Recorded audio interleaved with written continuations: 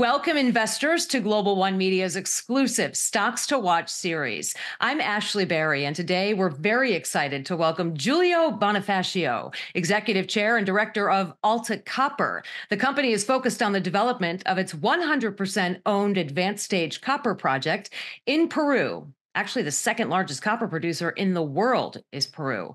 They're listed on the TSX Senior Board as ATCU and on the OTCQX as ATCUF. Giulio, welcome. Thank you very much, Ashley, for having us on today. Yes, always excited to talk to you. But this is the first time we're meeting in 2024. So it'd be great if you could provide a brief overview of Alta Copper's flagship project, the Caniarco project, a very large project, I might add, and one hard to come by, as well as any other notable assets the company has as of early 2024. Thank you. 2023 was very interesting for us in terms of setting the stage for what is coming in 2024. Caniarco, and one of the reasons that I stepped in actively over about a year and a half ago was looking at what's happening in the copper space, and what I think will start to change here in a very significant way in the coming months. But also appreciating that a project like this, and to replicate what we already sit on in terms of tonnage and our total copper equivalents north of 16 billion pounds on the back of limited drilling, 85,000 meters. So we want to get back there and drill it further. And so the focus in 23 was, re-engage, get our drill permits. We've made that submission. We're looking to get approval on it, hopefully by Q1, Q2 at the latest. Now, we got to be very clear in mining and anytime you're dealing with regulators, we can't completely control the timeline, but we do feel that we can get to that point in the near term here. Secondly, what is probably the most significant catalyst of all will be the upcoming PEA, and we'll speak to that shortly. But the company, because it's been in existence for a period of time, and the founder of the company and started this company back in 2004, 2005 is Joanne Freeze. She's the president and CEO.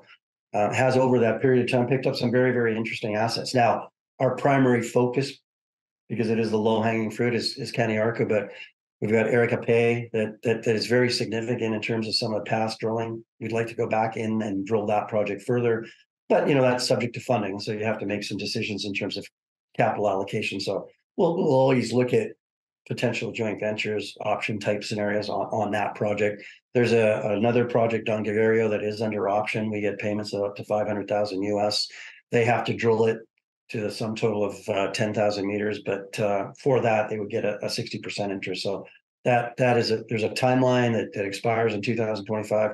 We fully expect them to take advantage of the opportunity. A very interesting project. Looks like it could be a very significant porphyry deposit, but it does warrant further drilling.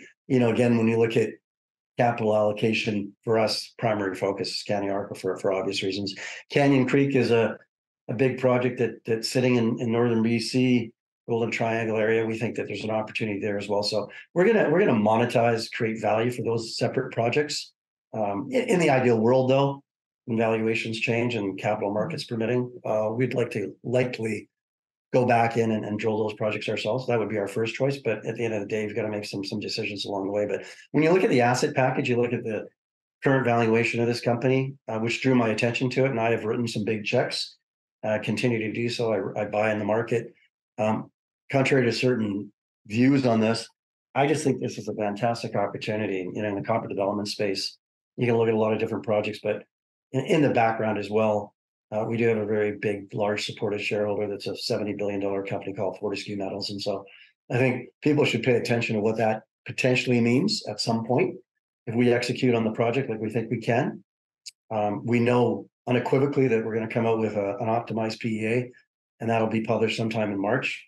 I'll touch on that as well, but there's just a number of significant events that will take place in 2024 that simply will support that we're executing at the project level, but by way of doing that, continue on with the various discussions with strategic groups, other investors, inclusive of a large shareholder. And it's very clear your commitment to Alta Copper. You mentioned Caniarco as your primary focus. You already completed 3D geological modeling and started the metallurgical testing for that deposit. Maybe you can provide more details about those milestones. I believe that happened in 2023, and anything that you achieved else that you'd like to add. Okay, well, let's talk about the 3D modeling, the drilling, and then we'll move right into a discussion on the preliminary economic assessment. I think it dovetails well enough. Um, as I became more involved, and it wasn't lost on me that the company was undercapitalized, and so every financing that the company's done has been at a significant premium to market. Last year at 72 cents, 50 cents. Most recently at 50 cents, we're trading at about 35 to 40 cents in that range. The markets as a whole, it's not an excuse, have come off for copper developers due to the slowing growth in China. But if you look at the fundamentals for copper, you look at the EV decarbonization thematic, even if you weren't going to layer that in, I think structural deficit issues that are taking place within the copper space will drive copper prices to a certain level over a period of time. And ultimately, it's about what projects can be brought on stream, within the next 5 to 10 years. And this is definitely one of them. And to replicate the effort would be very difficult. But when I looked at this, I'm a CPA finance guy. I've been mining all my life. I've been around geologists, engineers all my life. I was very surprised to see that with the tonnage that we have, the grade that we have, it's one of in the top 10 relative to grade profile for an open pit. Um, when you look at that and you appreciate that it's only had 85,000 meters of drilling, that was very surprising to me. And the drilling stopped in 2013. They moved forward with a pre-feasibility study. They were going to move to feasibility study, and then they had to hit the brakes on everything because copper prices went into the $2, 225 range. But I was very keen on reactivating the drilling opportunity there. I think that's a fantastic way to create value. This is arguably could be subject to successful drilling a generational resource. There's a reason that Fortescue stepped into this company, and that was one aspect of it. Looking at the opportunity, understanding that within Caniarco Norte, there is a porphyry system that's got good open extent at depth. It's got lateral extent. You've got a secondary deposit, Sur, that has had limited drilling, is already sitting on about 2.2 billion pounds of copper, gold, and silver and moly. And then you have a third deposit called Verde that's got the same geological signatures that hasn't been drilled. So, understanding that the economics on this project, the preliminary economic assessment that we're going to put forth is critical in terms of establishing a baseline on value, but also appreciating that the drilling will create nothing but further value for all the stakeholders. So these things do take time in our space. Peru has had a change in leadership based on the ousting of Castillo by way of an act of Congress. The person that stepped in is very pro-mining, and you can see that there's certain commentary on that. They do understand that Peru is the second largest copper producer on the planet. And one of the fair critiques is going through the regulatory process on permitting, et cetera, has been long and arduous. And Castillo, under his leadership, effectively broke the mold and didn't appreciate the opportunity that gets generated by multinationals coming in and generating projects that create wealth. Copper, gold, silver is a big driver of their economy, and they totally appreciate that. So wanting to get back in with the drill bit, very key. We expect to start in on that once we get the drill permit approved. The second part of that, which is also very, very important, and also what I saw as an opportunity was everyone speaks to community, but doesn't appreciate that that's a process that you have to manage appropriately with the community. We had a workshop as part of the submission of the drill permit. It went extremely well.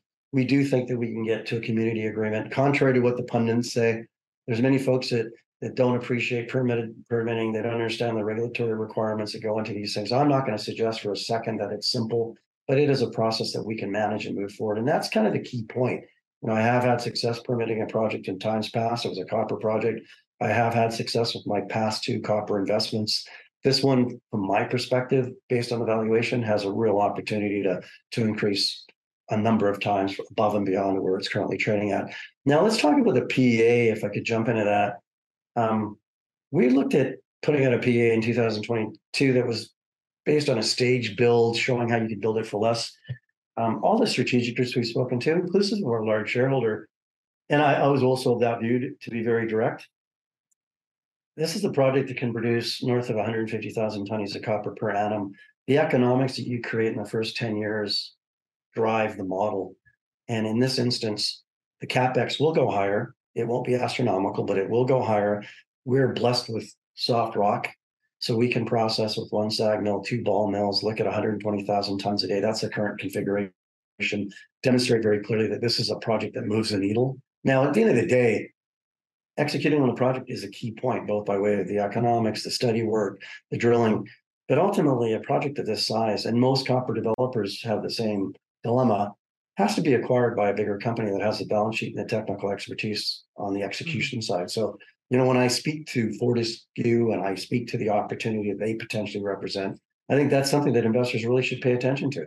There's a clear opportunity there. They've been very supportive. This is a small investment for them. If we have success with the drill bit, the PEA, and all the other initiatives from community agreement, getting the DIA permit approved, it all drives to a higher value. And since I've stepped on, it's really been more, how do we move away from some of the legacy investors that have fatigue, understandably so, and aren't happy because maybe they paid the equivalent of $2 to $3 a share. Um, my job is to step into this, work with Joanne Fries, work with the team, and also enhance value on a go forward basis. But um, in simple terms, there's a reason that I'm buying stock. There's a reason that my associates and other investors are interested. There are folks that are selling the stock as well. But over a period of time, one thing that has to be focused in on is no matter what percentage Fortescue has, and in this instance, it's 30%. They've done a financing at 50 cents, which was about a 40% premium to market. We raised a modest amount. No matter what happens in terms of their ownership, they still have to buy out the remaining shareholders. So it's really about bringing in remaining shareholders that appreciate value. And, I think I've got a good handle on what this looks like. For example, with this upcoming PE that we're going to put out, and I can't speak to it openly, but it's going to be very, very robust, both pre-tax, post-tax. It's going to show a production profile that will be of interest to many, many majors. It will be of interest to Fortescue and other strategic groups that we're in discussions with. But the NPV on that, and even if you looked at the NPV that we put out a couple of years ago, $1 billion, your typical discount is 0.2 to 0.3 of NAV. That would mean that our market cap should be closer to 300 million. And so I'll close off on the point that we know the NPV will be significantly greater than that. I can signal that, message that based on what we currently see. The production profile will be of significance. It's not a small producing asset when it's ultimately built. So it will have a significant impact. The upside on the resource as well really demonstrates why there's a glaring opportunity. And, when you look at valuation and our modest market cap of about $35 million, what's the likelihood of an Alta Copper multiplying by 5 to 10 times? Is there a possibility of that happening? I think there is. Again, that's against the backdrop of the market. Mhm. Timing, again, those that are patient will appreciate that things do take time. We delayed the PEA for good reason. We were able to add further value to the proposition, if you will. Got some critique for it, which was unfounded. And again, simply put, if you look at the context of the market in 2023 and the ability for us to add further value to it by way of things that we've uncovered by way of the work with Senko and Whittle Consulting, perfectly justifies why putting it out at sometime in March or maybe early April is exactly what should be done. And that's going to be a precursor to valuation. So I think there's a real opportunity on this one to leverage up in a significant way, but that's based on the value proposition, executing on the project. And without a doubt, I always look at these things. You have to identify 2 to 3 to 4 strategic things that you want to achieve, objectives, and so we've got 3 coming, 3 to 4. In simple terms, the approval on the drill permit, community agreement, PEA, and drilling. Even if we execute on 1, 2, or 3 of those, we're going to have a fantastic year. And then presenting this to more like-minded investors that appreciate the opportunity, I think, is a big point of all this. And the gyrations of the capital markets, they do what they do. But I always try to use an example. If you look at the uranium space and how difficult that's been for uranium companies for such a long period of time, and you look at the valuations that they're currently seeing, I mean, that's a perfect example of what happens when a generalist investor starts to appreciate that, hey, we need more copper, and we do. We need more copper specifically for the needs of our planet. But if you layer in EV, and albeit that transition may take longer than anticipated, you look at decarbonization, even that if that takes a bit longer, as that layers in, as those copper prices start to drive further, and that simply adds value to opportunities like Cañarico and Alta Copper, simply because we're already sitting on what is a significant resource. And my comparison to the other copper developers is, yeah, we're grossly undervalued, but we have a project that's likely bigger, Mhm. demonstrate that it's bigger with economics that are better than many of them. And so, and then you talk about jurisdiction. Well, Peru is a good place to be, albeit it's had some challenges, but that's the situation in all parts of the world, from all of South America and certain jurisdictions within, but also the American Southwest and British Columbia and Alaska. There's just challenges.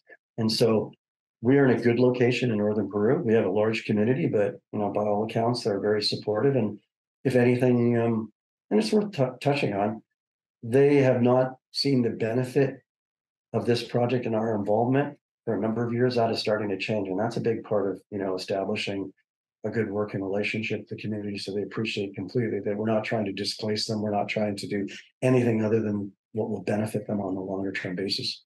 Yeah, and the credibility of your company, several takeaways in listening to you, Julio. I think, when you talk about the PEA, you talk about the community engagement, involvement, and support, but you also mentioned government support, which is obviously going to help you propel forward.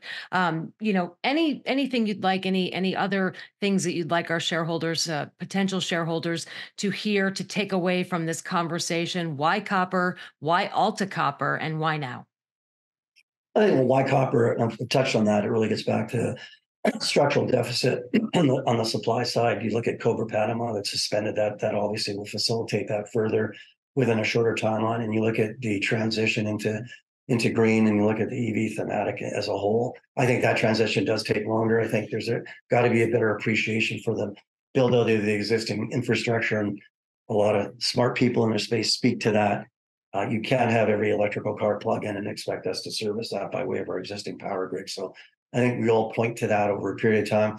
I think when you look at critical metals, copper should be on top of that list without a doubt. But also bear in mind that even without that layering of that impact, just based on deficit itself, it will drive higher over a period of time. You look at the project itself, it's got size, it's got magnitude. The economics we're going to put out are going to be, in my estimation, very robust. Of course, look at the cautionary language. Any chair or CEO has to speak to forward-looking observations. That's a forward-looking observations. Don't rely on it. Do your own homework. But if you look at the previous economics done on this project, you appreciate that we already demonstrated that we could produce north of 300 million pounds of copper per annum. We already know in order of magnitude what the capex should look like, and appreciate that we are making very, very good gains with the community and also on the regulatory side, advancing the permit. And those are very critical points. And to close off the drilling that follows on, subject to funding, of course. I think we've been methodical on the financing side. Rather than raise money at a discount to market and include a warrant. Oddly, you had some commentary on our bulletin boards that suggested that was not a good move. I'm a bit surprised by that. Bearing in mind, there's one simple take-home message: regardless of their percentage ownership, we are of course talking to other strategic groups. But if we're able to advance a discussion with them to a point where they wanted to acquire the company, they still have to acquire the remaining shares held by folks like myself, the directors, officers, and other shareholders. And so I think people need to adjust their thinking about what this represents, both by way of the project, but also the opportunity. And when I spoke about the other copper developers, none of them truly have a captive, not captive is not probably the right word to use, but a very engaged large shareholder. And we're not talking to middle management at that group. And they're a company that is of significant size. And they've been very vocal about the fact that they want to move into critical metals, and they've looked at copper projects. And fortunately for us, they've been nothing but supportive. We've also added a director that comes from their team that's a very senior individual on the execution side. So, folks, and some of the past shareholders this is directed to, spend some time, appreciate what the opportunity is, but excuse me, don't expect share prices to climb up dramatically unless there's a good reason for it. And so on the project side, but that is also influenced by the market. And don't lose sight of that. That's not an excuse. That's just reality. I've been in this space for 30 years. Timing is everything. You work hard 80% of the time, you make most of your money 20% of the time. That's just reality. That works in production, that works in anything. So putting the time in, having the commitment, and executing on the project, I think, is a key driver for this company as we move forward. Excellent points. We are so excited to see what 2024 brings for you. Julio Bonifacio, Executive Chair, Director of Alta Copper, trading on the TSX Senior Board again as ATCU. Always a pleasure to speak with you, and we're excited to share more updates with our audience. Thanks again, Julio. Thank you so much, Ashley. It was very enjoyable having that time to chat with you.